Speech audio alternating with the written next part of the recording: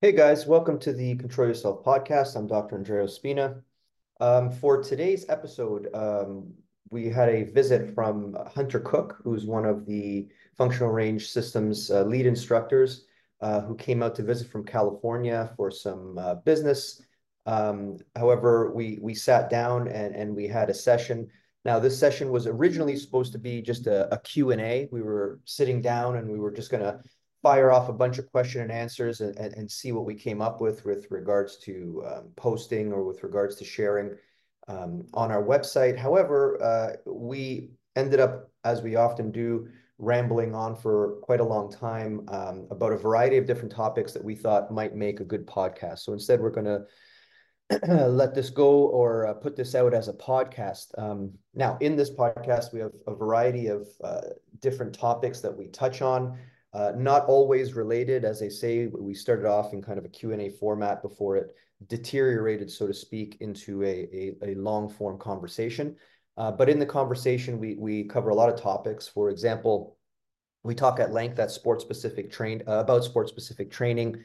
And in fact, during the podcast, we talk about some very specific cases of athletes that I've seen recently, and I believe that Hunter has seen recently, and how we alter the training depending on the sport and the patterns that are displayed in that sport. We talk at length about programming for non-athletes, which is not a topic that we give enough attention to. So how do you program for those people who just generally want to be well and want to move well? Not necessarily for sports, but just for life in general. We talk about the important difference between effort and intensity, and how that changes the training of your clients. We talk about joint longevity and ongoing joint health. We review some athletic injury force profiles, and then we contrast that against athletic training force profiles. Once again, discussing the idea that sports come with certain force inputs that must be countered or absorbed by the athlete. So how do you match the force profile of the sport to the force profile of your training? We also speak at length about the rehabilitation of muscle injuries and how a layperson, a non-trainer, or a non-therapist would manage their own muscle tear, and a bunch more other topics. Like I said, this is a mishmash of different topics, but we thought it would make a good podcast. So I hope you all enjoy.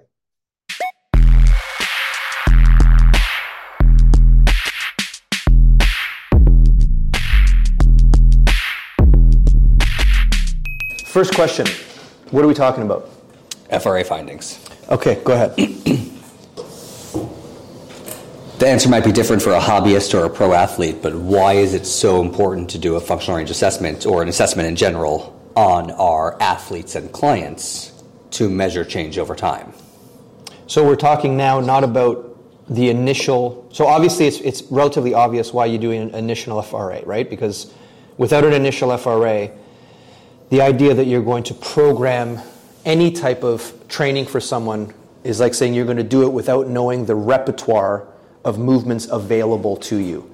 Right. And as we always say, you can't move where you can't move, so you can't train where you can't move. So in order to know what is even available for the particular client, without doing an FRA, it becomes, let's just try a predetermined pattern and see how it goes, right? With FRA, you get to build out your client, so to speak, where you can document all of their capacities, all of their potential for new capacities, or find out where their potential is lacking, and then you can start to put forces or training inputs forward in order to try to solve those.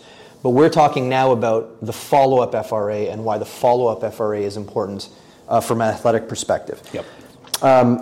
So there's a few ways we can go here, but one way that we do at the ISM we talk about is that if you take any athlete and you run their you run their FRA, you get the breakdown as to what they're able to do, what they're able to not do. If you then put that person through, let's say they're a power lifter, and let's say that you do the FRA on a hip, you're going to get certain findings with regards to passive range of motion, active range of motion, control of ranges of motion, etc. If you start training that joint specifically to achieve capacities and then redo an FRA, you're going to see improvements in the FRA depending on where you put the work. Absolutely. And then to some extent you'll see improvements in a variety of different places, especially, for example, we've talked about before, if we start with just capsular improvement, that capsular improvement will bleed into their linear capacities and their linear abilities. But if you take that same athlete, let's say they are a powerlifter, and then once we're done with that hip and we're quite happy with the hip, if you run them through a wave where they are trying to increase their squat. So the problem with a squat is that a squat is not for your hip. Your hip is for your squat, but it doesn't work in the other way. So what happens is if you continuously start to put squatting into that hip being what all joints are, which is just adapters to their external environment, will start adapting towards that squat. So if you had an FRA finding and then you're doing, let's say, a 3-4 whatever month wave of squatting, when you redo that FRA, what you will see is decline in the hip in most areas, and then possibly some improvements in other areas. And those improvements are related specifically to the pattern you were training. Right. But you will see a drop in ranges of motion not being used in areas that you're not funneling force into. And that would go for any athlete in any scenario. And it all comes back to the pattern situation. Right. Right? So, and then the way I like to explain it to my athletes is that, and athletes know this, and the reason why I wanted to have a conversation about this is because most people that just watch athletes on TV don't know this. But when you have that follow-up FRA, and now I'm working with an athlete for several years in a row, so now I have several years of data on their body. Just like you said, using the powerlifter example, like we have the in-season and off-season, so if you have that off-season where you can work on the hip capacity, you could say, like, look at all the work that we did, look at the FRA at the end of the off-season, look at how things got better.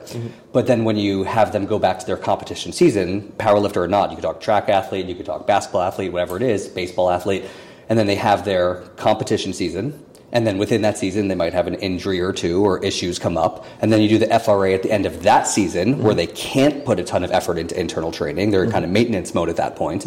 And the FRA can be used to show, like, how have the physical qualities changed, how have your capacities changed, in this case in a potential negative way, because look at what your sport's doing to you. Because the sport isn't something that's going to maintain the physical qualities of the human body, it's expressing them.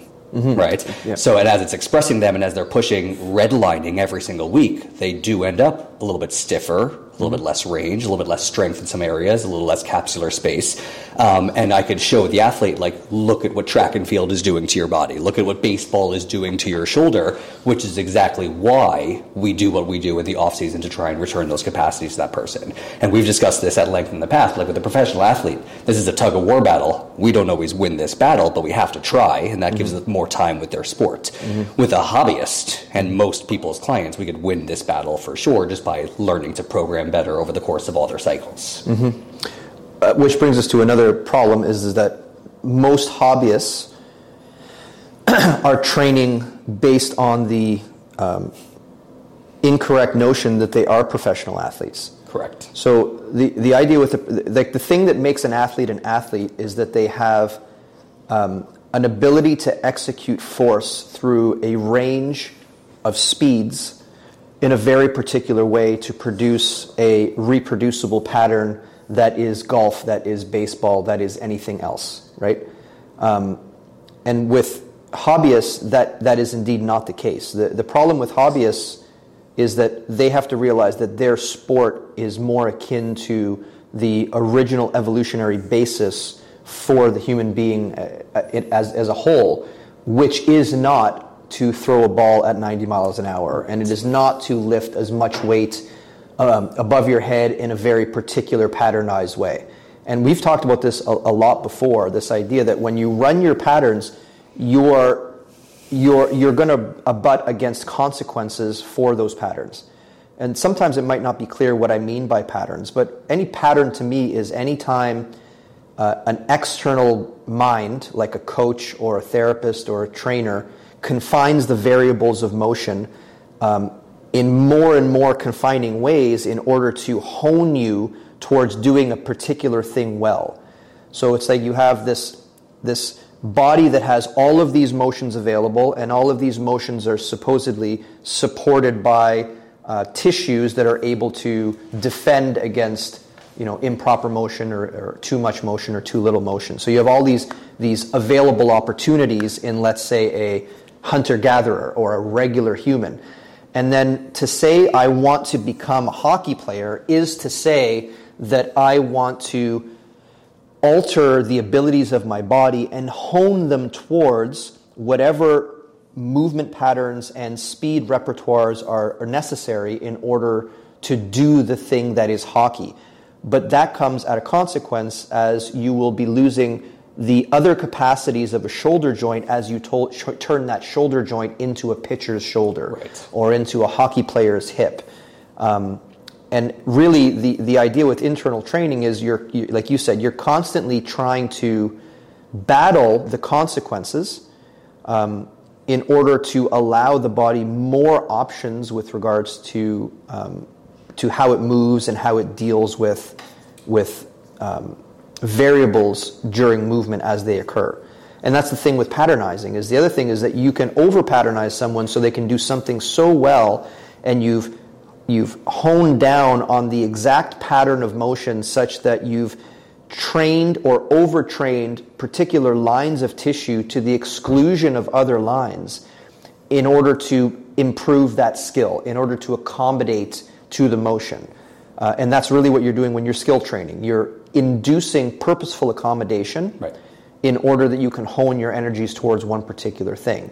And of course, the problem with that one particular thing is, as soon as you get honed too far, any deviations from, or any time the body is called upon to deviate from that pattern, it deviates by adding load into tissues that are otherwise untrained now, or right, they're much less trained than the patternized tissue, and hence you get these injuries.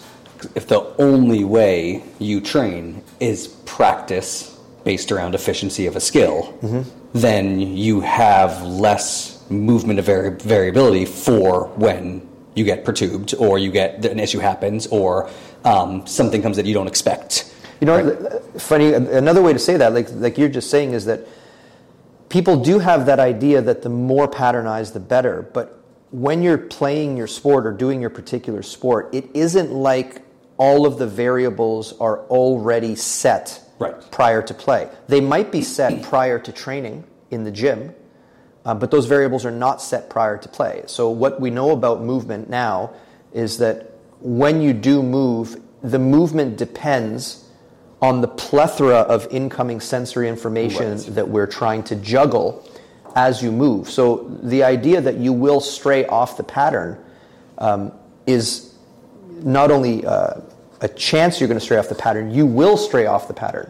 So although patternized training is necessary for that athlete, the idea that you have to expand their opportunity for force inputs is something that's it's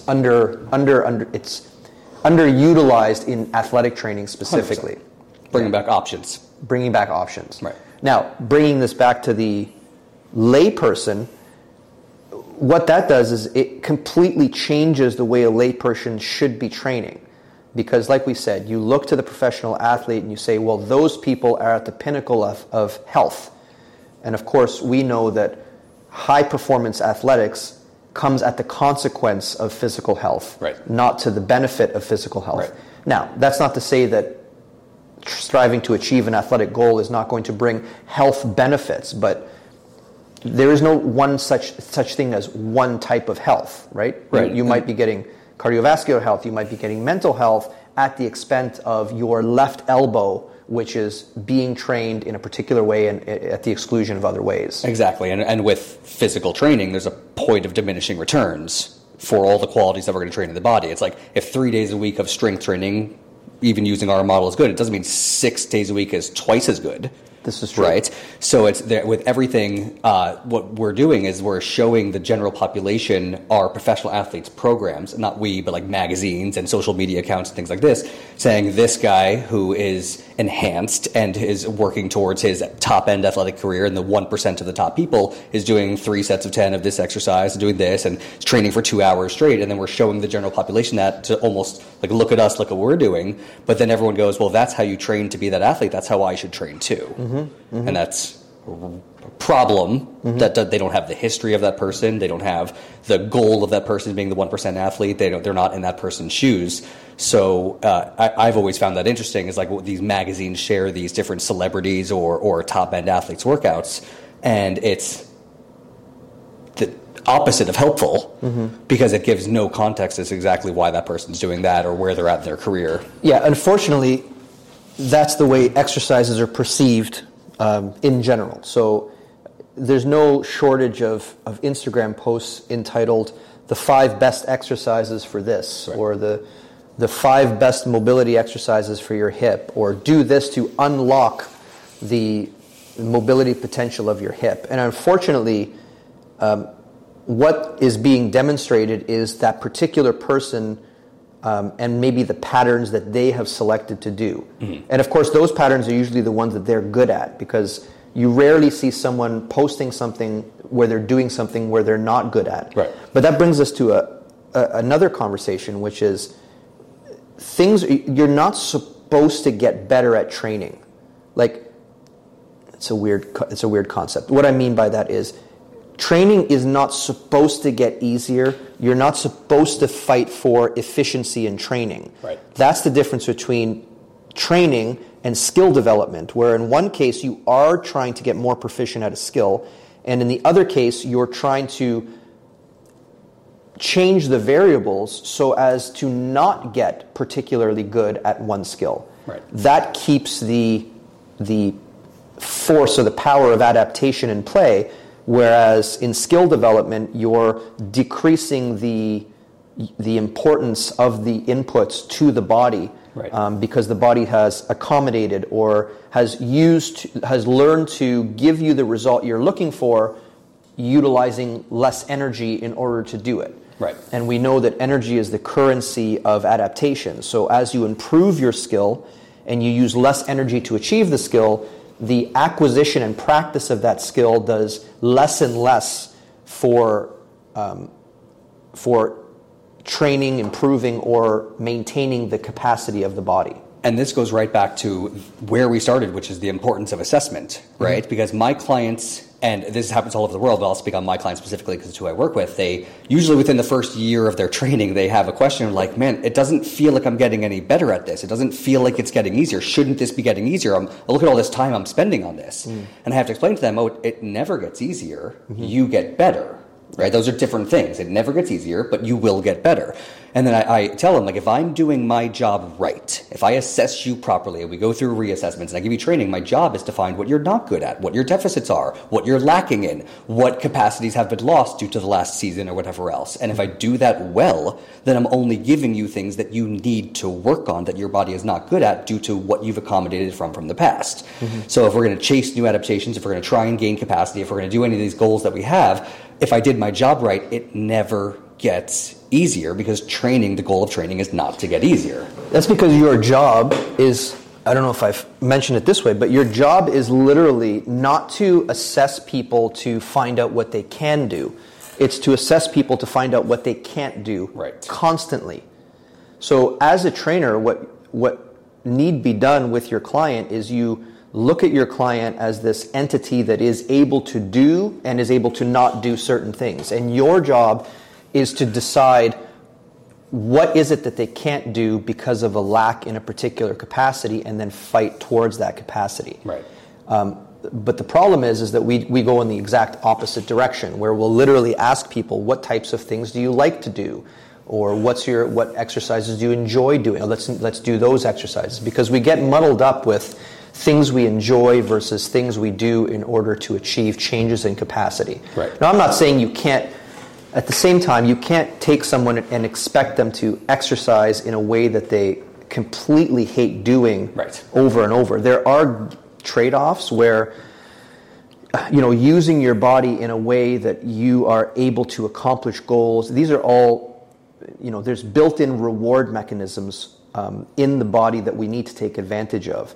And enjoyment of activities. Enjoyment of activity is one of those things. But there is something to say that you can't exclude things that are hard in order to continuously do things that you're good at, right, just because you want those rewards. And that's a conversation I have with people all the time about, like, I'm going to meet you where you are, right? Mm-hmm. Like, you tell me what you want to do, you tell me what you want to do with your body, we'll compare that to what your body can do, and that's the point A versus point B conversation, mm-hmm, right? And I still want to give you as much of the things that you like to do, just within the constraints of what your body's physically capable of. So I'll find a lateralization of an exercise that mimics the thing that you really like, but that's going to put you in a much more better position to actually accomplish what we want to accomplish in the long run, which is the point B you told me, not something I decided. Mm-hmm. It's what you told me. And that's, once again, the conversation with the difference between a hobbyist and a professional athlete. If I'm working with a pro athlete, it's a little bit less lenient there. It's like, we have 10 weeks. Mm-hmm. We can only accomplish so much in 10 weeks. Mm-hmm. It's not that I don't care what you like, but like, we need to use every usable minute of your training program to try and squeeze as much juice out of this as possible, right? But for most people, that's nothing. Most people aren't training pro athletes out there. Most people are training gen pop, friends, family, local clientele, and we do have to treat it a little more like, okay, what do these people like to do? And how can we make sure that we're training them in a way that's not making them physically worse, and shifting them towards their goals over time, respecting what we know about how the body responds to these forces. And this problem also feeds into the volume problem, which we talk about a lot, is that the other problem is that people have this, I want to do the things I want to do, but I also want to feel, the soreness, or I want to feel like the exercise did something. So what people tend to do is they tend to start to patternize themselves, and then when the body accommodates to that patternization, they tend to try to solve that problem. The problem of, I trained again, I'm not sore this time, I don't feel like anything, I didn't kill myself during my training. And their answer to that question is more volume. So let's take the pattern, and let's run it again. And then you get people who are, in the gym for long periods of time, and then those people do get in shape, and then that becomes the hierarchy of importance. Like, well, look what that person's doing. That person's doing, 3 sets of 12, and followed by a breakdown set after their warm-up set, followed by a drop set in order. Like, when I see people in the gym and they're training, and after a set they start dropping the weight, usually what that means to me is that person has a problem with volume, and the understanding that you're not trying to obliterate the tissue. Right. You're trying to get the tissue to decide to change. Right. And the decision to change, it doesn't come with force over time, right? It comes with intensity put into a particular exercise that reaches a new threshold of the body saying, oh shit, I almost was not able to do that. Right. And as soon as you get the body saying, I was almost not able to do that, or I couldn't do that, that is the signal that tells the body to change. And if people would think about it this way, the idea that I'm just trying to signal change, then as soon as the signal would be sent, they would stop doing that particular exercise, and they would find their volumes tend to go all the way down, especially if you have something as detailed as an FRA telling you exactly what you are and are not capable of doing in the three-dimensional environment that you're training in. This is what we talk about at courses all the time, but like, to get the change we want, to get the desired adaptation, like, we are looking for a specific hormonal, endocrine, and metabolic response out of the human body to create the exact change that we are looking for. Let's just say elicit the adaptation that is increasing maximum strength or absolute strength. Like, that's not something you get to choose consciously just because you worked hard in the workout. That is based off a very specific signal. In this case, it's intensity. That's what gives us that hormonal, endocrine, and metabolic response for change. But I'd say the main reason probably that most people struggle in a gym setting is because they think effort and intensity are synonymous, that it's the exact same thing. I worked hard, so I deserve to get the body that I want. I worked hard, so I deserve to be getting stronger every single month. My numbers should be going up. But we all know then most people are kind of spinning their wheels in the gym. They're not getting the progress that they want. They're not getting the change that they want. They're not spending their off seasons well, if we're going back to the athlete conversation. So the mistake there is that because they think because they're working hard, it must be high intensity. But it just turns out that that's not what the science says. It's not how it works. Intensity is something you either hit or you didn't. Mm-hmm. So I always tell people, like, if you know the percentages of your max that actually get the adaptation that you want, I could have that. Let's say I put only 25% of your max on the bar. Mm-hmm. I could still crush you with the workout. Mm-hmm. Anyone, right? We can make them walk funny for a week. They will finish that workout saying, that was the hardest and best workout of my life. Mm-hmm.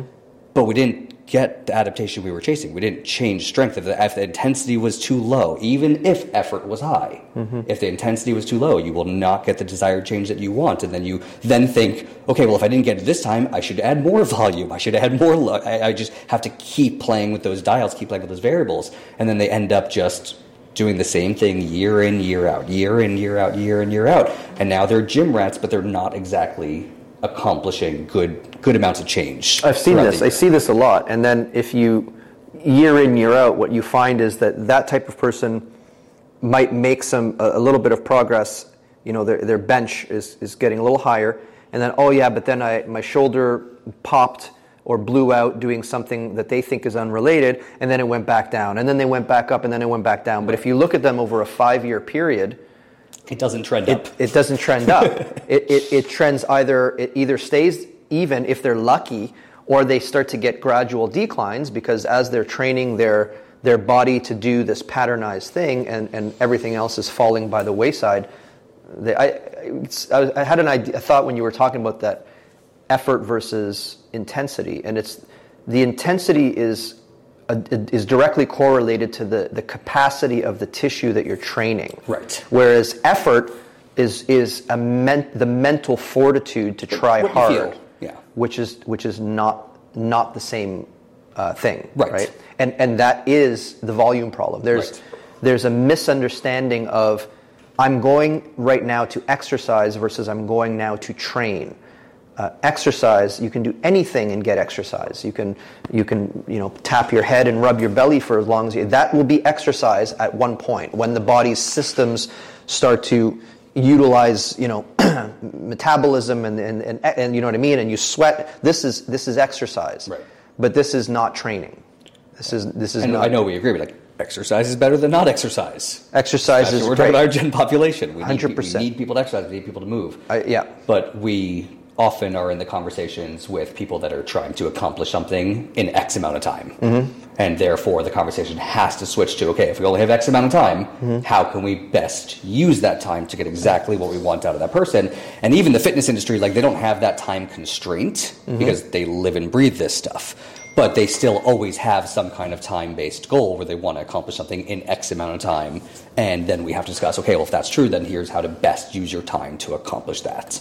And then that's really where, like I said, people struggle with that, not understanding that intensity is what drives adaptation. Like, that's... Let's try this in a different way. Let's try not talking about the gym exercise, and let's try to talk about this with regards to cardiovascular or endurance conditioning. So, as an example, I've heard, like combat sports, I've heard many a combat athlete or combat athlete announcer talk about the need to hit the pavement and to run, right? Because, if you're a fighter, you must run. Running is the greatest way to prepare the fighter, et cetera, et cetera. I think if I told people, do you see running as a pattern? They would see that as pattern, because a lot of people online they'll be like, what do you keep going off about patternizing and don't do too many patterns and restrict pattern for skill work, et cetera, et cetera.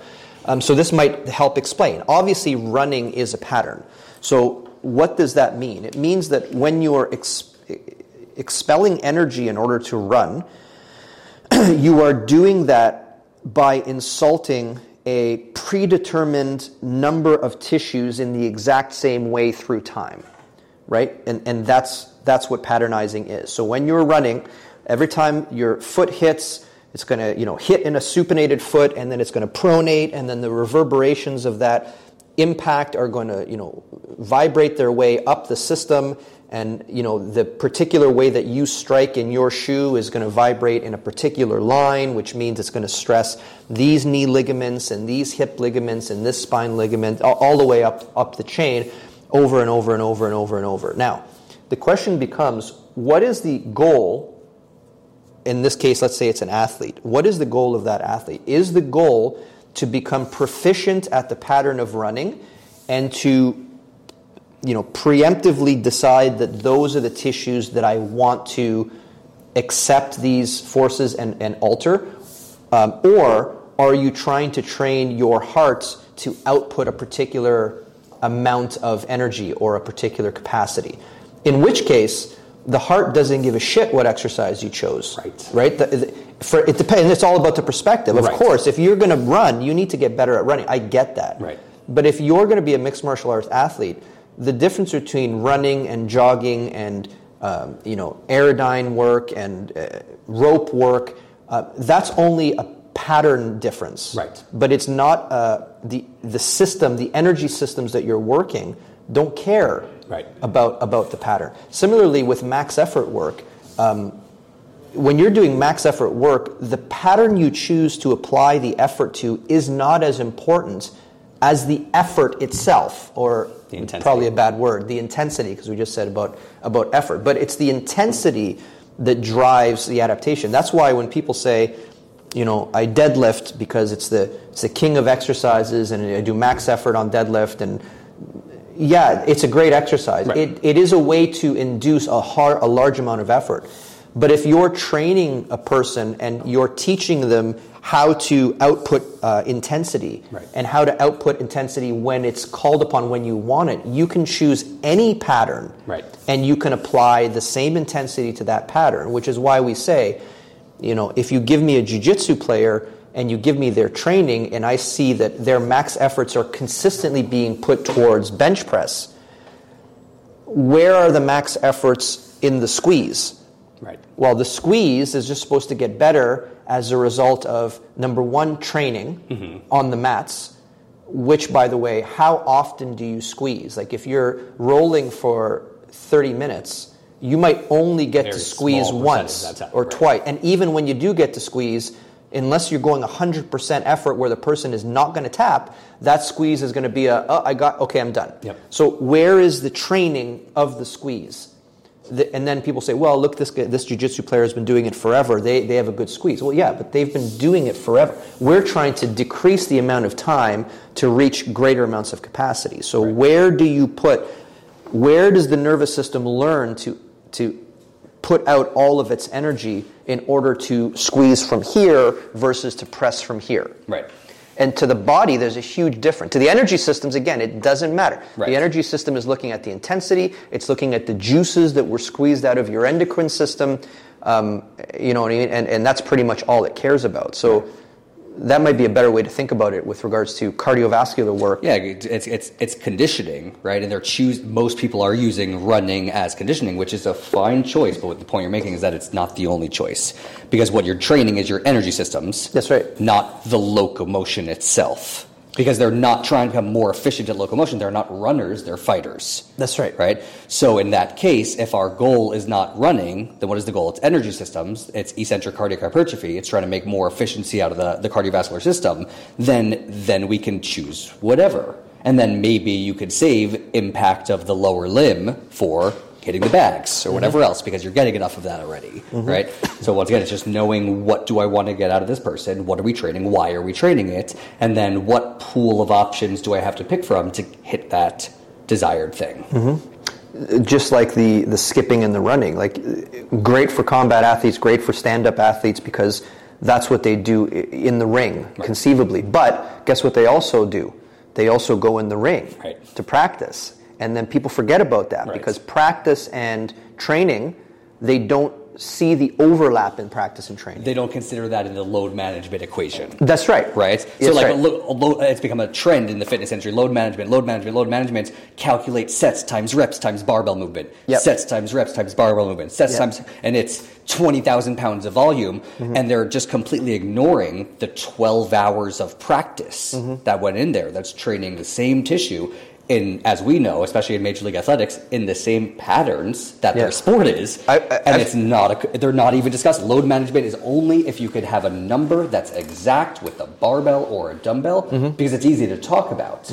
But we're not working with an easy system. It's a nonlinear, complex, dynamic system. You can't just have, we're not a computer. It's not a math equation we could easily do. I'm not saying that math isn't important. I don't even know that it's not it is a math equation, but the volume of equations that you would have to it's beyond. They're just saying you put 20,000 pounds of load through your body, but where and how? And if you and I did the same number, did it distribute the same in your body and my body? Because obviously we know the answer is no, but they're treating it like it does. Actually, you bring up a pretty cool point. You can think about that. Like, if I were to draw a particular body, and I were to somehow be able to map out the lines of tissue that are exposed to load management during traditional exercise selection. Right? So, you go into the gym right here, you pick out 10 random people. What types of things do you do? The fact that they can translate what they do into words every single time is a problem. Right? Because the word itself is... when you name an exercise, the word itself denotes boundary conditions that you purposefully place on the body. So if I have that body here, I could probably take a red marker and draw out the lines of the path of where that person is getting the biomechanical stress. You know what you'd be able to do even better is redraw those lines after you saw the person's FRA. And you realize what they did not have access to. 100%. Like, if you did you don't even need to ask them. You just give me an FRA. You can almost guess where their efforts are being. I know where you feel a deadlift. Yes. So I could tell you feel it only in your back. It's funny because what is it like? If I were to ask you specifically, when you're training a lay person versus an athlete, how big a difference is it? I mean, I have my I'll give you my thoughts. It's enormous. Like, when you tell me, you know what, I just want to, I do jiu-jitsu. It always goes back to jiu-jitsu, right? I do jiu-jitsu, but I do it. I'm not trying to. I'm not Gordon Ryan. I'm not trying to become the best at this. I'm just using my body for jiu-jitsu because I enjoy it. It's good for me. All the benefits of jiu-jitsu. And I also have, you have 3 kids, and you like to run, you like to do this, you like to play with your kids. They play soccer, so you kick a ball around. Half my clients you're describing. Like, almost all, the vast majority. Like, when people say, "Oh, I train athletes," I ask them, "Tell me about this athlete." Well, this guy's a high school wrestler. Okay, but what else is he? Well, he also plays soccer. Right. So he's not a wrestler. Right. Like, he is a wrestler, but we're not at the highest peaks of wrestling here that we need to push things 1 millimeter further in order to get the advantage. So what does an exercise day look like for those people? And unfortunately, for us, it almost becomes more complicated an answer, because I need to know everything about them. I don't just need to know how they do in this pattern. Right. If you give me a lineman, I could probably run them through a few patterns to realize what potential they have as a lineman.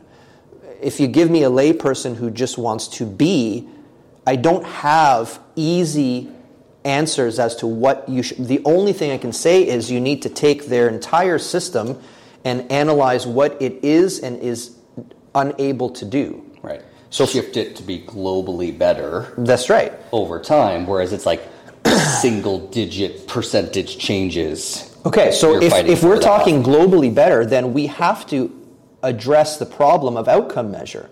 Because if I want the person to globally be better, and I go, oh, well, you know what, let's see what your max squat and max bench and max deadlift is, or let's see how you run a 40, or these are patternized outcome measures that will give you information about what they can do with their body, but will not give you information about their body. Right. And therein lies the problem. When people say, well, I've not done an I don't do FRA, I don't do FRC type training, what should I do? The answer is I don't know. Like, I don't know what to tell you. So it's weird. Take the course is a horrible thing. I would never, you know that I don't say that out loud, because if you don't want to take the course, you know what I mean? People, this guy is just, I get this online where people, they'll comment, and be like, you wouldn't say that because it's not in your paradigm of pushing people towards your system. It's like, I don't care if you take the system. It's perfectly fine if you don't take the system. But what I will tell you is that when someone comes in like that and you have to tell me what that person's body can or cannot do. Right. And in the exercise industry, I don't see the outcome measure that you would point towards. Right. Not only to say that, but the outcome measures are skewed towards patterns that were used for sport development, and they're skewed towards muscular output capabilities, right? What can your muscle do? And I think in very constrained positions. And I think the basis of the problem overall is that those are not appropriate outcome measures. So what is the appropriate outcome measure? In my mind, in our mind, in the system's mind, the appropriate outcome measure is to measure the movable bits. So every exercise that you do, obviously the predetermined condition is that you can move to do them. So if you take that concept of movement and you say, well, I have to analyze the movements, even that is not great, because the movements don't exist. From dynamic systems theory, we know that whenever you do this, the next time I go to do that, it's different. Right. So me doing this is not the same ever. Right. It's always going to call upon a slightly different way that you do that. So again, the assessment of movement is also not good enough, because if I'm assessing movement and I see you do a movement, the conclusion is you can do that movement. Right. Okay?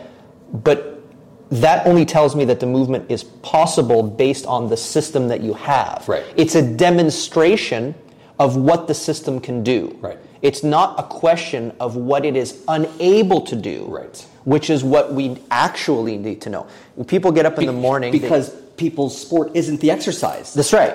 And we've talked. I know you've talked about this on your podcast a lot, but like, people's sport is not the exercises they're doing on the side in the gym, unless you're a powerlifter or a Olympic CrossFitter. weightlifter. I mean, let's take CrossFitter, where they actually took those exercises and they made them into the sport and compete. Go. So to be honest, before CrossFit, what were people doing? They were training like CrossFitters. That is the exact point. Another example would be, people that do flows. I think the other day you were talking about a shin box transfer versus a 90-90 on Instagram, and that was a great. I don't know how many people understood the underlying premise of that, but when you're doing a shin box, I do this. This is a good mobility drill. Right. It's a good mobility training for my hip. But it's not. What you're doing is you're saying, hey, look what my hips can do. Right. Hey, look what my hips can do. And then the next morning you get up and you put yourself in the same mood and you say, hey, look what my hips can do. Hey, look what my hips can do. The problem is that over time, if that's what you do, 10 years later, if you show me what your hips can do, I guarantee you they probably can't do as well as they did back here. Right. Because time has moved forward and you've aged. Entropy wins. Entropy is going to win every time. And the fact that you've accommodated so well to look what my hips can do, it means that over here your hips will not be able to do that. Right. You have to put energy back into the system if you want to even maintain. So let me go back to what we were saying. So what is the essence of the outcome measure? It has to be at the joint. Like, if you're looking from an evolutionary perspective, you start off as a blob of cells. Obviously, it's more complicated than this. A wonderful blob of cells. It's a blob of cells, right? And then in that blob of cells, of course, the collection of cells or the family of cells cannot interact with each other and the environment unless they can move. Their movement must be put in so that a cell, which, by the way, the greatest invention in the history of life is really the evolution of the cell membrane, because the cell membrane made it so that you have these discrete concepts of inside versus outside. So now you have this cell membrane which is going to create an inside for this particular area of chemistry, and then you have all of these other cells, and they all then work together with the same goal. But those cells need to know what's going on in the external environment in order to defend themselves. You know, if you're a bacteria and you're just kind of feeling nudges here and there, you nudge your way towards food, that's one thing. But as the complexity increases, you need ways to take that blob of cell and get them to explore their environment, to look for food, to defend themselves, to move away from predation or whatever. So how does that work? What happens is that blob of cells starts to create spaces within the blob. And those spaces are the preliminary joint spaces. And all of their muscle development, their ligament development, their cartilage development, all of that starts with this creation of space and management of space. And then you move forward. So what I'm trying to get at is the originating outcome measure that we should care the most about is the joint's function itself. That is what determines how tight your muscles are, where your spindles are set. Like, if you give me someone who has tightness in their erector spinae in their back, as a therapist, as let's say a massage therapist, they might think, I need to rub that tightness. But that is not what you need to do. Because if you rub that tightness and then pain comes down, so tightness gets better for a particular amount of time. But if the joint is deranged, the underlying joint tissue, the capsular tissue, the stuff that has direct cortical representation in the brain, no matter what you did out here to the muscle, if that joint is still functioning inappropriately, then that information goes to the central nervous system, and then the central nervous system starts to set those spindle thresholds, and then that muscle tightens up again. So it's a response, right? Absolutely. So to use the response as the outcome measure is to miss the what's the word? The behavior of what... Which is creating that response. Exactly. So I tell my clients all the time, and I say it at the course as well, it's like, if you woke up tight today, don't be mad. Your brain's just trying to keep you safe. That's right. Like it's taken in all the sensory information, and it decided tightness was going to keep you alive today. Like that is how you're going to navigate your environment well. Tightness is not a bad thing. You're unhappy with it because it's happening very early when we know that you actually have much more length to express than that. But the tightness itself is not a bad thing. It is just a behavior of the tissue based off of the information that's coming up. And then, like you said, people just want to rub it away or get on a Theragun or whatever else and just try and tell their body, no, I don't want this, I don't want this, I don't want this, but your brain's smarter than you, and it knows better, and that tightness is there for a very specific reason. So if you don't go to why you have that tissue behavior, if you don't go to the underlying cause of it, which is almost always down at a deeper level, which is why we stress so much about the importance of the capsular space, you could keep rubbing that tightness away, and now that's just a part of your 3-hour morning routine, because it has to be, because you're going to keep trying to trick your body into having less tightness, but you can't trick your body into having less tightness. You can only train it to have less tightness, but training it to have less tightness is not even having the outcome of less tightness, it's outcome of better joints, better space, better afference, and then the result of having those things is what's going to lead to less tightness over time. And that's one of my favorite things that I hear from my clients is like, they'll be several months into the program and they're like, I don't have to go to the masseuse anymore. I don't have to go to the chiropractor. I don't need an adjustment anymore. I don't have to get these things. I used to have to, on a 2 or 3 days a week basis, get these modalities done to me to just feel like I could go to work on a regular basis, let alone work out or whatever else. And when you actually go to the underlying cause of it, you could have people feel the way that they actually want to feel. It's a great point, and I want to come back to it because, historically, in my life, I know we teach people how to train anybody, but I get a lot of athletes that come to me. So you almost forget the importance of this concept that, my God, I forgot what I was going to say. I remember what I was going to say. Give me a second.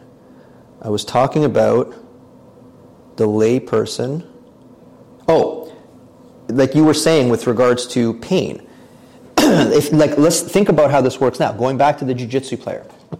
I was at jiu-jitsu.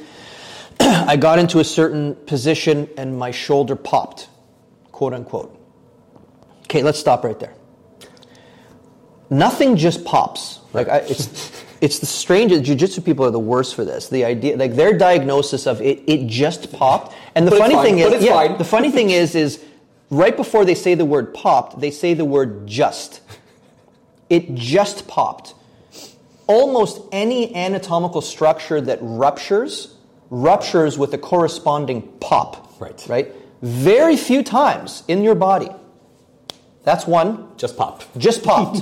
That is the one time where I can say popping's fine. By the way, I can't do that with my shoulder. No, right? Weird, I can do all of my fingers. Bad if you could. But look, no popping, right? So if something pops, you have an anatomical problem. Right. Like there is tissue yielded. Some tissue yielded somewhere, right? And the thing that people don't understand is that every injury comes with anatomical consequences to the injury.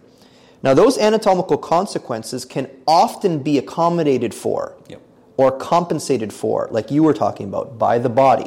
That's why compensations aren't necessarily a bad thing. Right.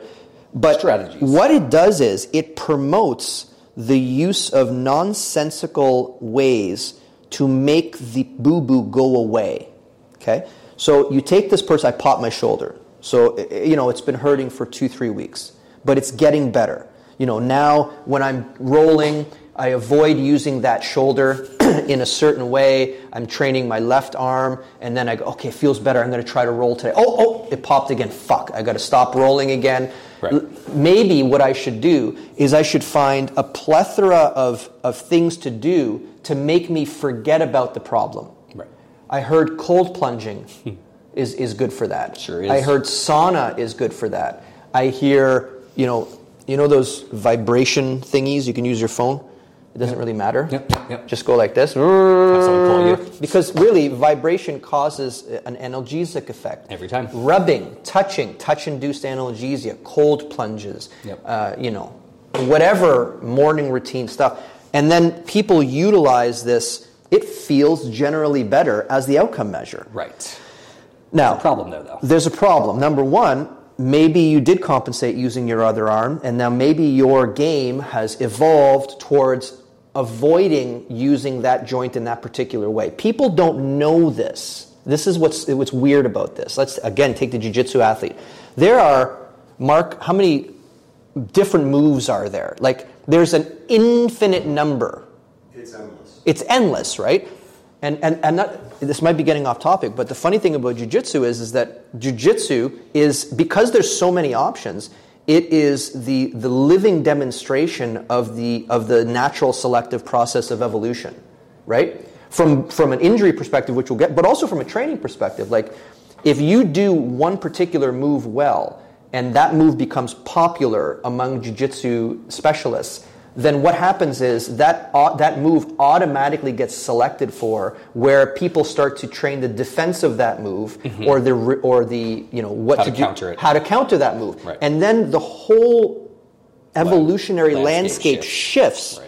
Towards these other moves, right? It's like when leg locks came in, and people don't think of it that way, but that is living. That is what natural selection is, right? Right, at a larger scale. Watching it as an industry does it. Right? Yeah, for sure. So getting back to the injury, so you hurt your shoulder, so now you change your game, and now it starts working for you. Yep. Why? Because now you're doing things that the opponents that you usually train with are not expecting. Right. He went left.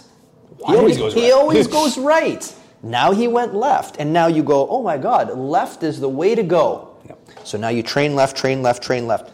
The right shoulder is feeling better because you're doing less with it conceivably, right? You've gone to the gym and you've selected exercises that will avoid putting you into the position which causes the boo-boo to hurt. Right. Okay. So now you've evolved this way. Now the problem is as soon as you have to steer right again, you re-injure. And what's the number one injury you're going to sustain following an injury? Same injury. The same injury. Right? So, options are taken away from the human body way faster than they're given. Than they're given back. Yep. Or earned back would be a better way, right? Yep. So in this case, the right shoulder options diminished. So you just started expressing left shoulder more. That's right. And remember, using that shoulder more is not always going to make that better, right? But if you don't do dedicated work to bring this back to its prior state of function, and we always say hopefully furthering those capacities even more. Yeah, put a pin in that because we should talk about that more. So the options came down, your capacities came down, load-bearing capacity came down, and now you're just avoiding it so that you can keep doing the thing that you like. And know who didn't get the memo? The person you're fighting. Oh, yeah. They don't care that you're Yep. using your right shoulder a little bit less. Yep. Right? So now you're just using, you're working at 80% capacity, but the person you're competing against doesn't know that. They think you're at 100%. Yep. So you're going to do whatever you can to avoid using that one shoulder, and options are even less. And you might be slowly building it back up just by resting it, because that's a part of the process. But if you don't do dedicated training to bring back tissue capacity, you're eventually, like you said, you're going to get out of pain. If enough time goes by and you're careful with it, you will get out of pain. But that does not mean you are just ready to go back to a competition level, that it is what it was before. No. And we've had plenty of conversations about this, about like the return to play protocol, not just in jiu-jitsu, but like in other athletic things. A lot of time they use the outcome measure of pain. But as you know, depending on the tissue, whether it's tendon or ligament or capsule, getting out of pain does not mean that it is what it was before.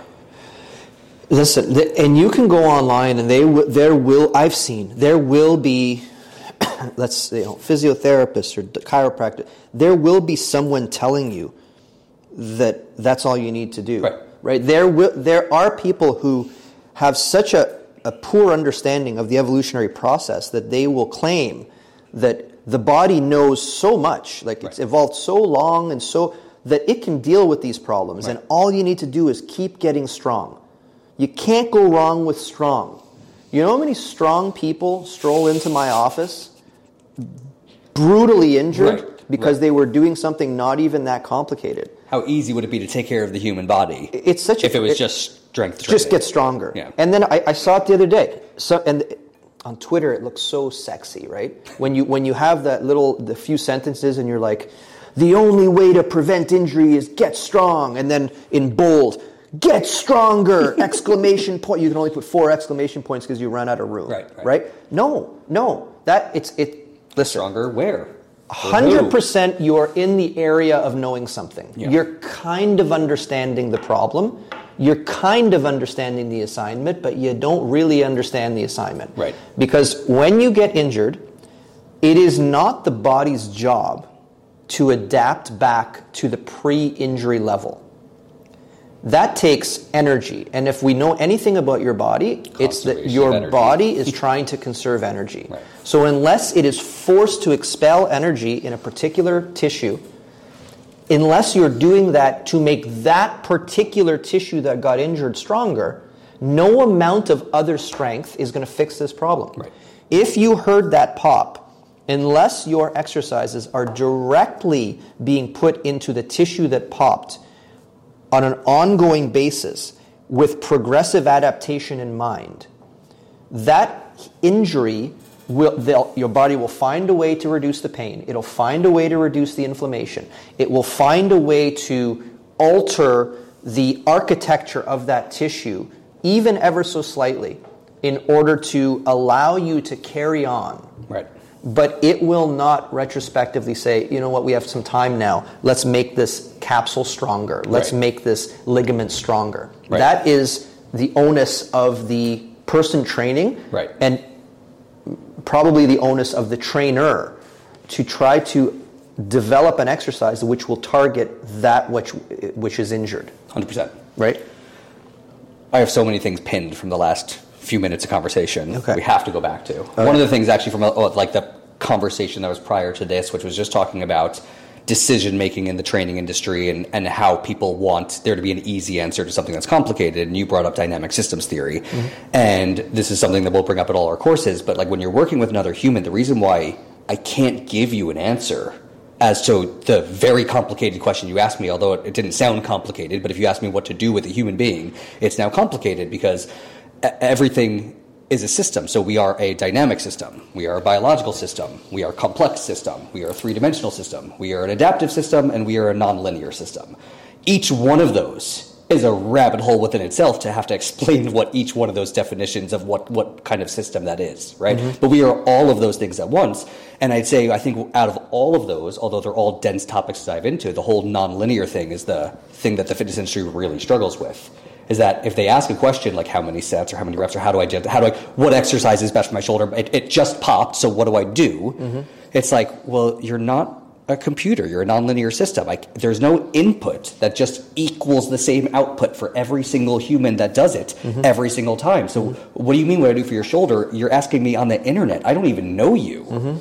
Right? So since you're a three-dimensional, complex, dynamic, biological, adaptive system, and it's specifically a nonlinear system, like the answer has to be much more harder to get to than you think. Like, I have to ask you 100 questions to even get to the start of how I would start to think about answering that question, right? But especially if I don't have that person in front of me and I can't actually assess them, I can't get to the answer, which is why the internet is such a funny place that people think it's a good place to give advice and information. It's not, right? Which is why we stress so much like assessment over everything, FRA over everything, because that's where all the decision-making process starts, because of the fact that we're a nonlinear system and it's complicated. You know what, but I also do understand that people watching, people listening, people in internet and Instagram land, or they also may not be able to access a person that does FRA or take a course. So I don't want to leave them in the dark to saying, well, fuck, now what do I can't do anything.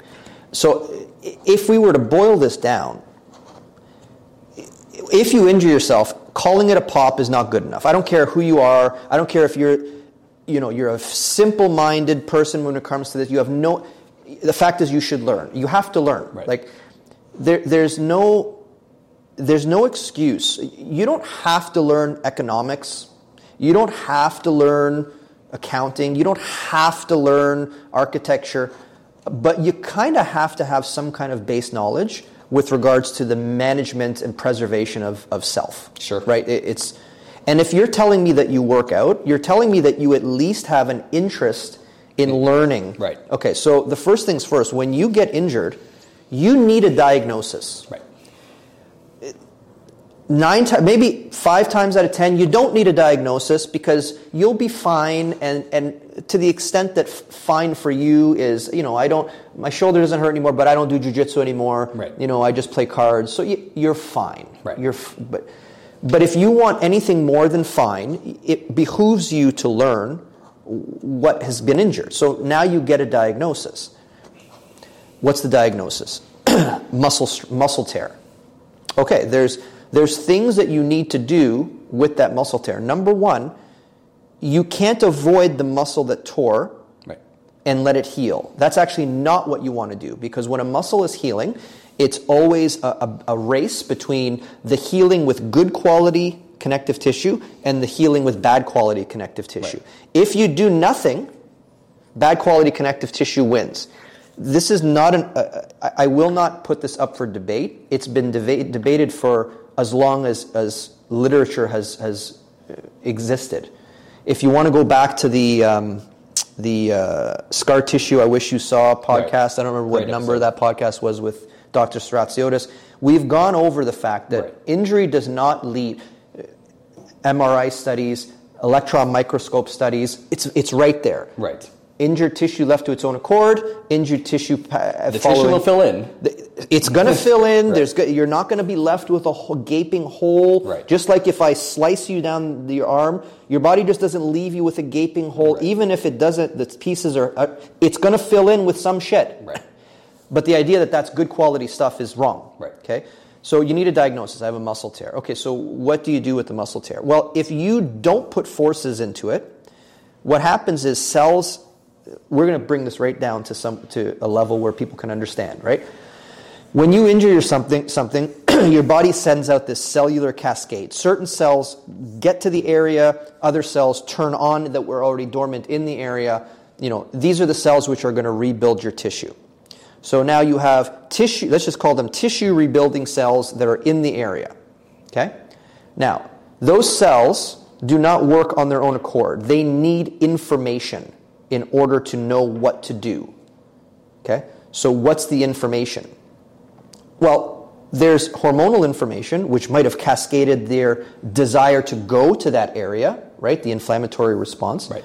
But there are no hormonal signals telling them what to do while they're there. Right. They might have signals saying, deposit new tissue. Which tissue do they deposit? It's going to be the easiest one to produce that can get spit out the fastest. The key is, where do they deposit it? Unless there is some kind of force information going into that tissue, the cells that are tasked to create new tissue have no idea how to spread out this new tissue. Right. They're just sitting there, and then, I guess I'll just put tissue here, put some over here, put some over here. Right. So they get this haphazard laying down of tissue, and haphazard tissue is not as robust as good quality tissue laid out in parallel bands. Right. So you get this tissue that fills the gap but cannot withstand forces. Right. So if you know exactly what muscle has been injured, yes, you let it heal, right? Some tips I tell you with a muscle tear. Don't let it heal with the muscle completely shortened. This is a bad idea. If you tear a bicep, not a full tear, you have to get surgery, but even if you do have to get surgery, or if you get a minor tear in that bicep, for sure don't strap it up like this and let it heal. Because what happens is the body is going to heal to this shape, right. and then when you take yourself out of the sling, now you have a problem. Right. So you do want to bring it to as much length as can be tolerated. Mm-hmm. Even when you're icing it or doing whatever you're doing, you want to put it at length, and you want to move it within pain-free ranges of motion, such that you're not causing direct pain in the tissue being that was injured. Right. You know what I mean? A big thing is why people don't realize that's such a good thing is because at length Yes.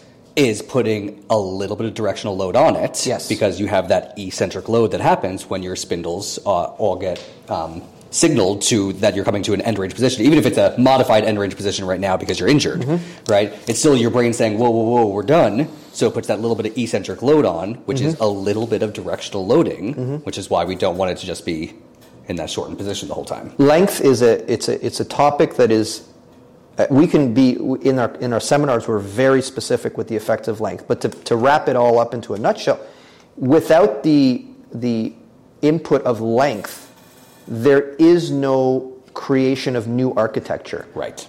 Length is what creates this force that tells the system how to create new architecture. What's architecture? Architecture is what I'm referring to is the connective tissue scaffolding where muscles grow. Right. Again, this is taking muscles. The muscle that's injured it's a back seat in terms of the rehabilitation. I'm not trying to rehabilitate the muscle. The muscle will regenerate new muscle. That's not the problem. Right. It's where do you put the new muscle? If you have torn connective tissue, and I say deposit muscle where? Right. There must be a scaffolding in order to deposit muscle cells. That scaffolding is going to be made better with the input of length. And if it doesn't, if you let the connective tissue just not get good inputs, it starts to become fatty deposits over time, which is not good architecture for muscle to grab onto. It's not usable architecture that a muscle can use. Is right.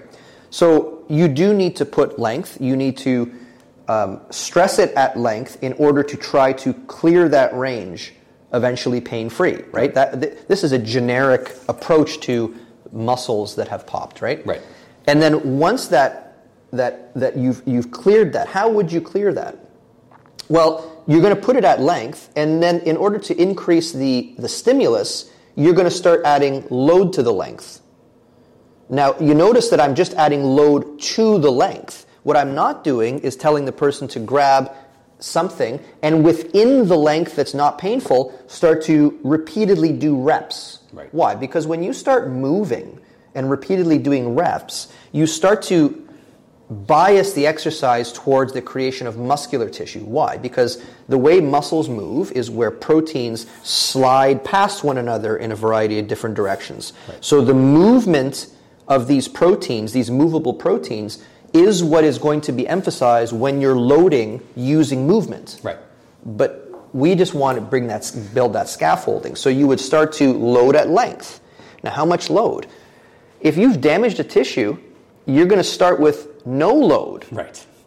Which is isometric. Which is the most load it could tolerate at that time. At that time, which is why isometric starts the loading process. It's not because we like it.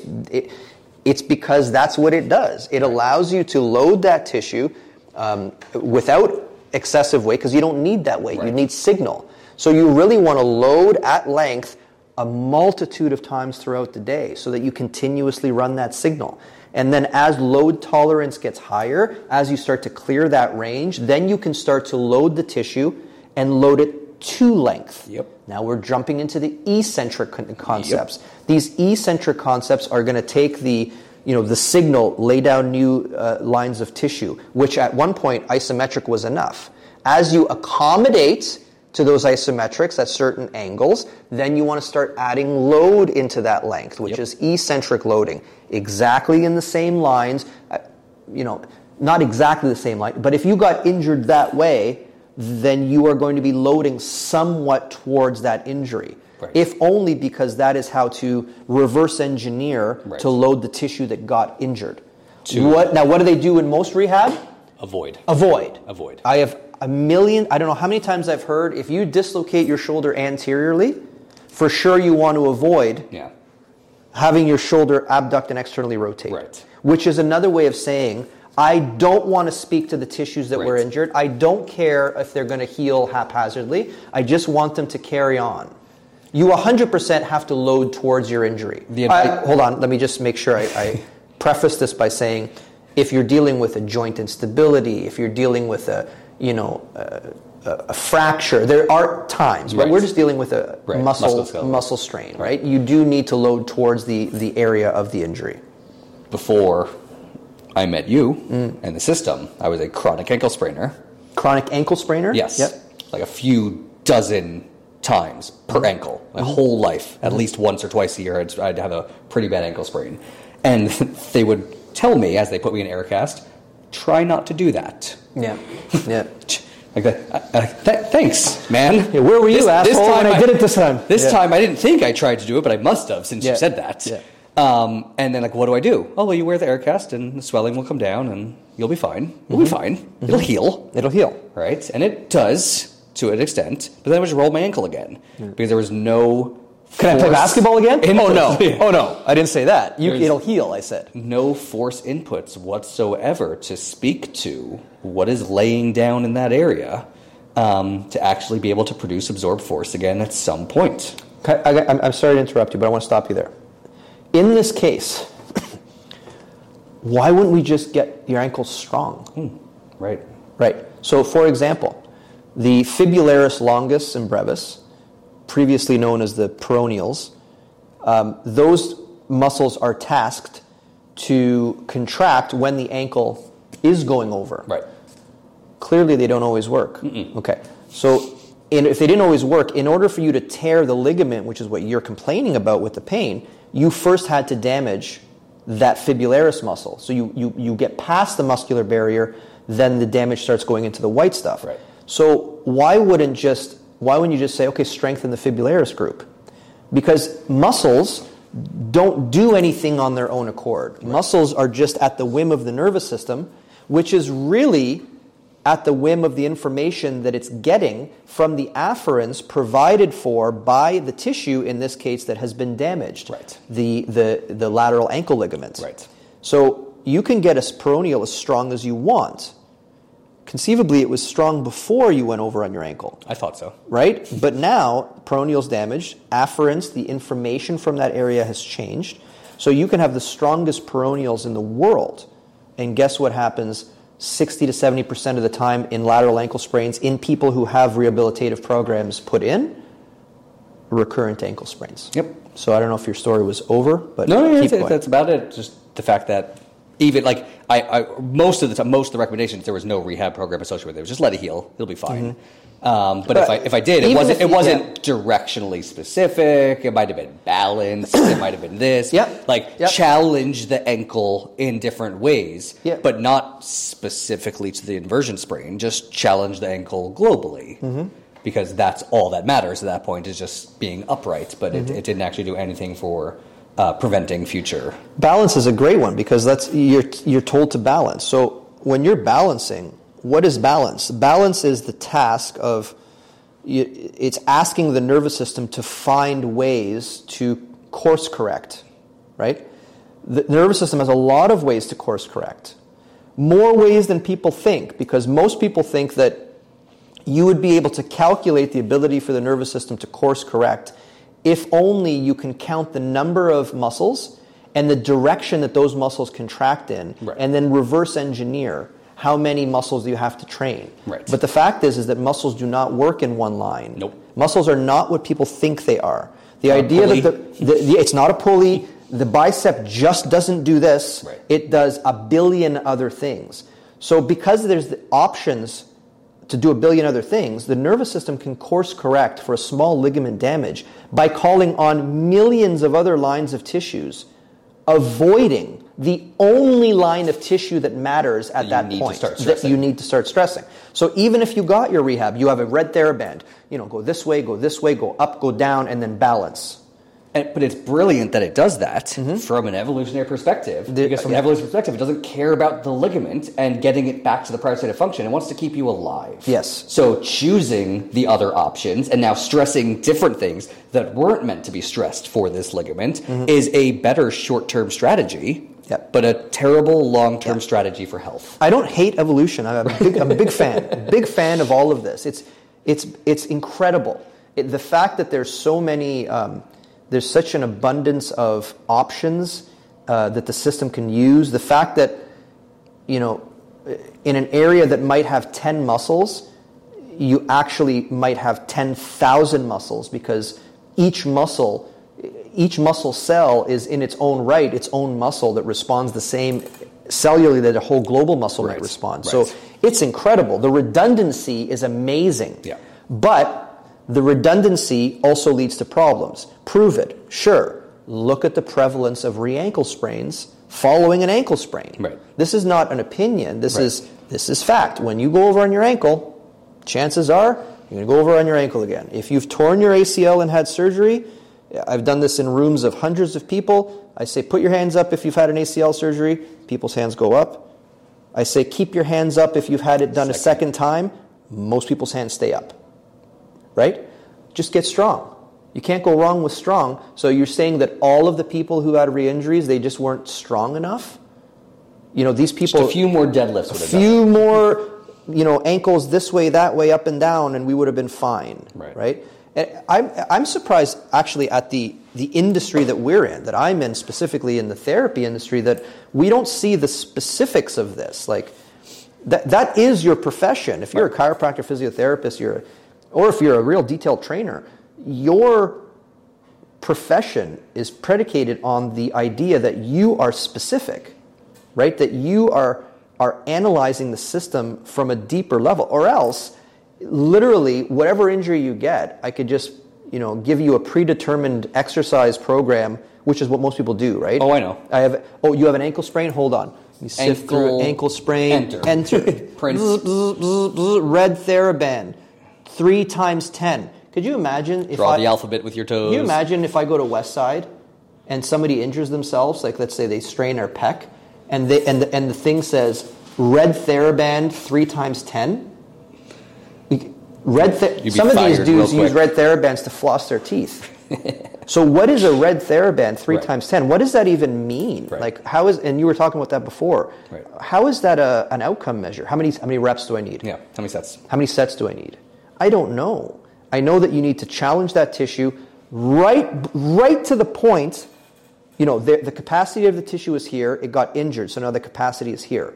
Your job is to find the capacity, the new capacity, and just work slightly underneath it in order to try to slowly bump it up.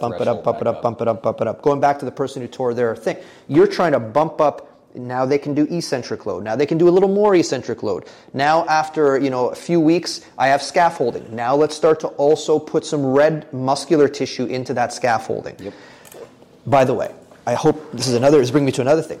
When you put red stuff, when you're training to add muscle, I think it's important that lay people understand that muscle is simply the speed governor that is used to function or to pull tension into the connective tissue.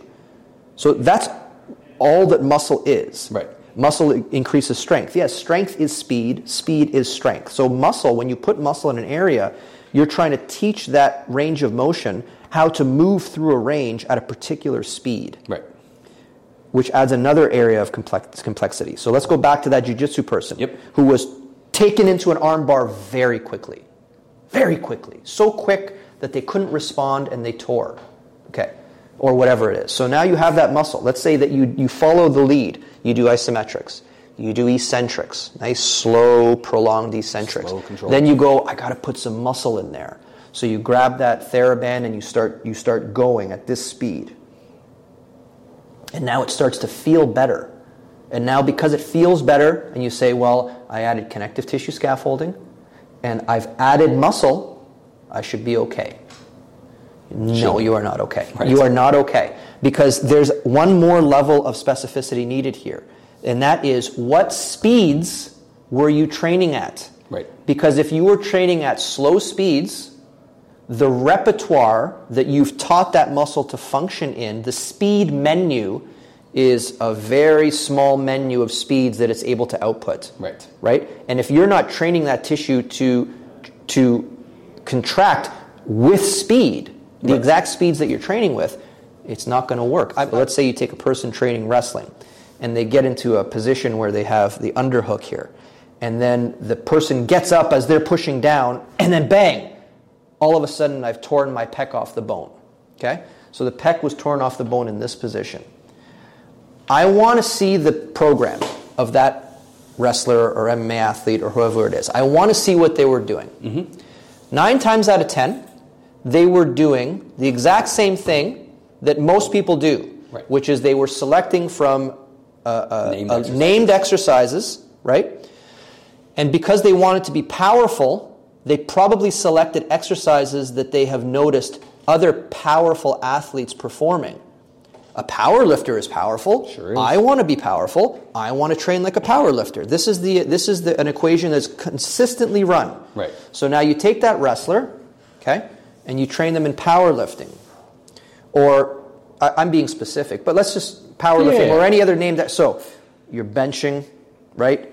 You're taking a bar which can only go so far. You're hitting it here. You're pushing.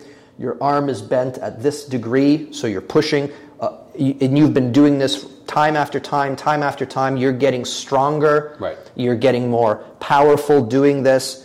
But then, your arm is put back here and in this position. Right. Barbell doesn't go back that far. The barbell doesn't go back that far. The last time you were back that far, I don't know when it is.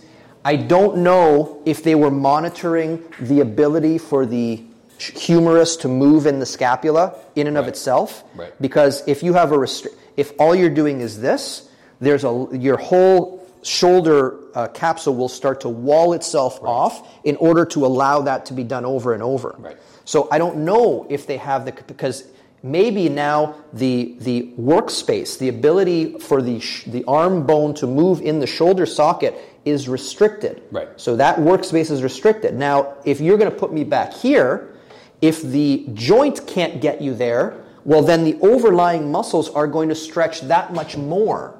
And Something has to. And now you have muscles that are compensating for the lack of shoulder independent motion, that are at a very elongated position, that you have not trained to in a long time because you probably didn't do any training at length to that tissue. If you did some training at length, now you got to ask yourself, at what speed, when the person went down, what was the speed that they went back into that position? And then you say, okay, when were you training at that position at the speed that would be needed to train the system to understand how to respond to forces coming in at that speed? Okay? And now you say, Dre, this is stupid. It's so specific that it's impossible to do. It's not impossible to do because just take some planning. When I train wrestlers, I know the positions that they're going to be put into. As a matter of fact, the injury profile of a sport is supposed to dictate the training profile for that sport. If the injury profile does not alter the training profile for the sport, what's the point of collecting that data? What's in the first point place? of knowing? Right. Right? I've been to NBA teams a long time ago when I first started with them, and what's a prevalent injury? Same one you had, ankle sprains. I go, where in the program are you trying to prevent this from happening? And Balance. there you go, balance. That was the original Every time. answer. Well, we get them to balance on a Bosu with their eyes closed while reciting the alphabet backwards in Swahili, while they're throwing things and they're touching and they're doing all these things. So, in other words, you have time set out in your training to display the ability for the ankle to course correct when doing random things. Right. Okay, but you're not training that because the ability to course correct is dependent on the tissues that the nervous system is calling upon in order to course correct. You know what the basketball player is never doing? Staying still on one foot on the court. For sure. By the way, what they're also not doing is they're not being challenged at neutral. Right. Because what happens is you go on that Bosu and you're balancing and you're fighting to keep your ankle in neutral. Right. But that's not where the injury happened. It happened at length. It happened all the way outside of neutral. Right. And not only did it happen at length, it happened at length while 230 pounds of the athlete was crashing into that ankle. More if somebody else fell into you and fell on you and everything else. Now, you could say, well, you're never going to get an ankle that's going to be able to take 400 combined pounds of force. However, that's why we say injuries are not preventable. They're only, you are able to mitigate the damage. Less damage happens. And how does less damage happen? You increase the force absorption capacity where? In the exact tissue where the force will be felt. Right. I'm just going to get strong. Just getting strong in a billion other ways is not the way that you needed when that injury occurred. So what should that wrestler have been doing? That wrestler should have known. A wrestler, this is very common. Right. You're getting a whizzer. This position is very common. Shoulder in extension is very common. Abduction, external rotation is very common. This position is very common. Now, and there are speeds that are very common. And every one of those positions and every one of those speeds, an exercise can be developed to mimic that. What's the name of it, though? There is no name, and that's the problem. Exactly. The problem. So, if you're a layperson, I get it. Right. There's a lot. Right. But if you're a trainer, you have no excuses. Right. Right? I want to go back to something you said about the wrestler example, because you insert any sport here at this point, really. But the wrestler, because he wanted to be powerful, chose another powerful person to replicate, which was the power lifter. But what he's really doing, if we can acknowledge, we talked about it earlier, that powerlifting is its own sport. It has its own rules. It has its own goals. The wrestler is choosing another sport to do in his downtime or training time. But notice that the power lifter isn't wrestling in his downtime. That's right. Because that would be a huge waste of time. Yep. Because he does not need the demands that the wrestler has. He needs to just understand his sport. What am I trying to express? What are the displays of strength that I need to accomplish? What tissue behaviors do I need to train to accomplish getting from my point A to my point B? So wrestling doesn't fit into any of that. Nope. So why are athletes looking up to Olympic lifting and powerlifting as the best expression of power or speed or whatever else? No, those are just specific sports that are using power and using speed in their displays of strength or athleticism. But if you're a runner and you want to get more explosive, that doesn't mean explosive means Olympic lifting. No, that's just one expression of explosive power. I would say that you could probably garner a lot of information from power lifters in the way they approach the programming, frequency as to how to develop over it. Yeah, another example is, in a soccer team they might say, or a hockey team they might say, we need more power, so they'll give them to the sprint coach.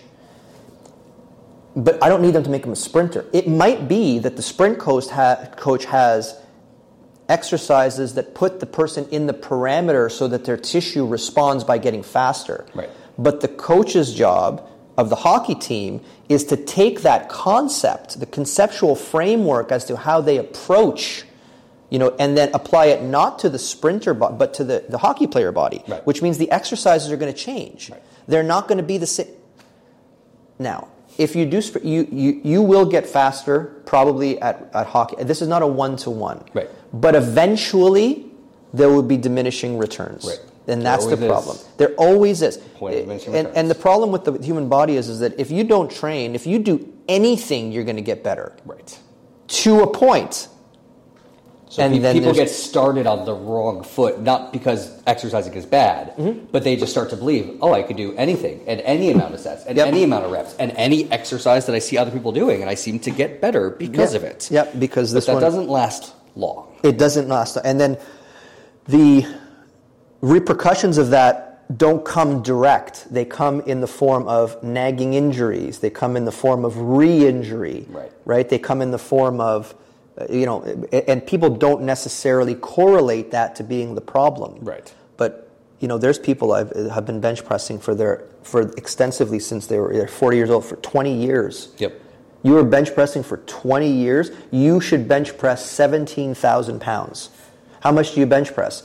And then when you actually get the answer, I bench press approximately the same amount that I used to bench press. Right. With a shoulder that feels worse. Okay, so you see what I'm saying? With the shoulder that hurts more. So something is drastically wrong. Right. And it might not be as obvious as it should be. That's what I got to before. Unfortunately, the problem really lies in the fact that most people just don't put forth the effort to understand how the body works well enough. Right. It's a misunderstanding. But, I mean, if you're a jiu-jitsu player, you have to learn. Like, you do. You need to learn about the body. You have to ask questions about what jiu-jitsu is that makes it a something that soccer is not. And the essence of that something needs to be trained in a progressive manner in order to increase the load-bearing capacities that are involved in jiu-jitsu. Yep. Right? You're not going to lose a jiu-jitsu match because you didn't deadlift enough. Right. It's so insulting to the sport or to the art of jiu-jitsu to say, you know what, if I only had... I've almost never heard... 5 more pounds on my deadlift. I've never heard a player say, I could have got out of that rear naked choke if only I had Romanian deadlifted 20 more pounds. Right. I've never heard that. Right. Usually they say that I lost specific capacity in my ability to, let's say, keep hold of the arm in this position. And then I go, well, when do you train that? I don't. And then a lot of people will say, well, then you have to train everything. Well, you don't have to train everything. You just have to have a more suitable outcome measure that represents the function of the entire system, i.e., what do your joints do? What are they capable of? In what directions are they capable of absorbing force and applying force? In what directions are they incapable of applying or absorbing forces? Take training and direct them at those ranges. Right. And since sports are so dynamic, like good programming doesn't make everything better all the time, year round. We live in reality. It never does. Never does. Yep. So like good program, people that are the best at programming are saying, hey, for this block, we're going to try and bring this up. Mm-hmm. And we kind of just have to hope to maintain the other qualities. Mm-hmm. And when we move into our next block, we're still going to keep this one, but now we're also going to work on this, and we're going to work on this, and work on this, and try to maintain these other qualities that we brought up in the last program. But in reality land, they're going to fall a little bit because you're no longer putting a ton of attention towards them. Mm-hmm. Another block, we're now going to bring this up, and try and maintain this. So things are always rising and falling, and the people that are best at programming just play with these dials and variables enough to keep things rising more than falling. So if enough time goes on and you have someone that's programming for you well long enough, you end up generally globally better and able to put more output into whatever the thing that you're training is. I think also the problem is people also have an unrealistic fear of losing capacities that they've gained. Yes. So, like that's why I try and work on everything at once. Yep. I've seen this. I have, my knee is really bad. Why is your knee bad? I have patellofemoral problems, and I have medial joint arthritis. And let me see your program. You squat twice a week. Well, yeah, of course I squat twice a week. Why? Well, I have to look at these things. I have to maintain my quads. Right. I have to maintain my ability, my quad. There's no other way. So if you just took all of the energy you were putting into your squatting, which is a lot, redirected that energy into maybe fixing your joint capsule in your knee, or increasing your workspace in your hip. Like when we do workspace in the hip, I'm running these people at maximal efforts. Remember we talked earlier about if you're doing cardiovascular work and you're doing it for the purpose of improving heart function, your heart doesn't give a shit about what exercise you chose. It's just within a certain range for a certain time. It's getting the adaptation. That's all that really matters. Right. So if I take all of the energy that you've been putting into your max effort squat and I said, you know what? Let's take a 6 to 8 week wave out of your squat and apply it towards giving your hip the range of motion it needs to squat well. People think they're going to lose their quad size. People don't work out for a week. They look in the mirror and they go, "Oh my God, I've deflated." Right. And then I got to go back into the gym. And I got to do this particular area of my quad because I'm going to lose the teardrop shape of. And I always laugh with people because we get to see people over and over and over, and for the most part, people stay the same. Mm-hmm. Like people get. It doesn't build quickly. You're 165 165 pounds. You generally look like this. Yeah. You got an injury. It's 3 weeks later. Guess what? You're probably 165 pounds, and you probably look the same. Yeah. 10 years later, you've been doing all of the amazing training you've got. Guess what you look like? Yeah, it's 165 pounds. Unless you're really going after a capacity. Right. Like, I started bodybuilding. I started this. Right. You have plenty of time to alter where energy goes in order to fix the problems. Like if you're not trying to train the problems, what's the point of this? I just want to do things I'm good at. It is what I really think that the dopamine serotonin reflex, if we're going to call it that, is what's being served in most people's training. Right? It's I'm going to the gym today. What's the day? Oh, man, it's arm day. Dopamine. You're driving to the gym. Dopamine. You get in front of the mirror. You start training. You see the vein. Serotonin. Yeah, I love this. This feels amazing. And then next day, what do I got today? I got leg day. Fuck. Yep. Dopamine. Just a little bit. Just not to say. And then these like everything you do, if you think about it from the dopaminergic pathway, everything you do or have ever done or like to do or will ever like to do is an addiction. Yes. Everything. Like everything is an addiction. Right. You're just at the whim of your hormonal outputs and when dopamine's released versus when you're here and now neurotransmitters, your adrenaline, norepinephrine, serotonin, this chemical balance is what you're playing with. Which is what makes everything we're saying a little more difficult for some people, because I told you earlier, like if I do my job right and I assess you and I give you what you need, yes, it is not going to trigger the same dopamine as arm day. No. Right? You are not, you're going to struggle with it. Mm-hmm. It's going to be hard. It's often uncomfortable. Mm-hmm. It is working a capacity that has been lost. And you told me based off your goals that you want it back, so we have to work on it. We have to train consistently and attack this in a way that's going to change your biology. Mm-hmm. And that is not as fun as arm day. It is not as fun as arm day. Nothing is as fun as arm day. Yeah. For sure, calf day is not as fun as arm day. Well, some would argue. Yeah. You want to do some general questions? Oh, we're good. Yeah, that was no longer Mastering the Systems. We were trying to do a Mastering the Systems, and it became a podcast. I think what was the topic of the podcast? I don't know. I have no idea. Its topic is Convo with Dre.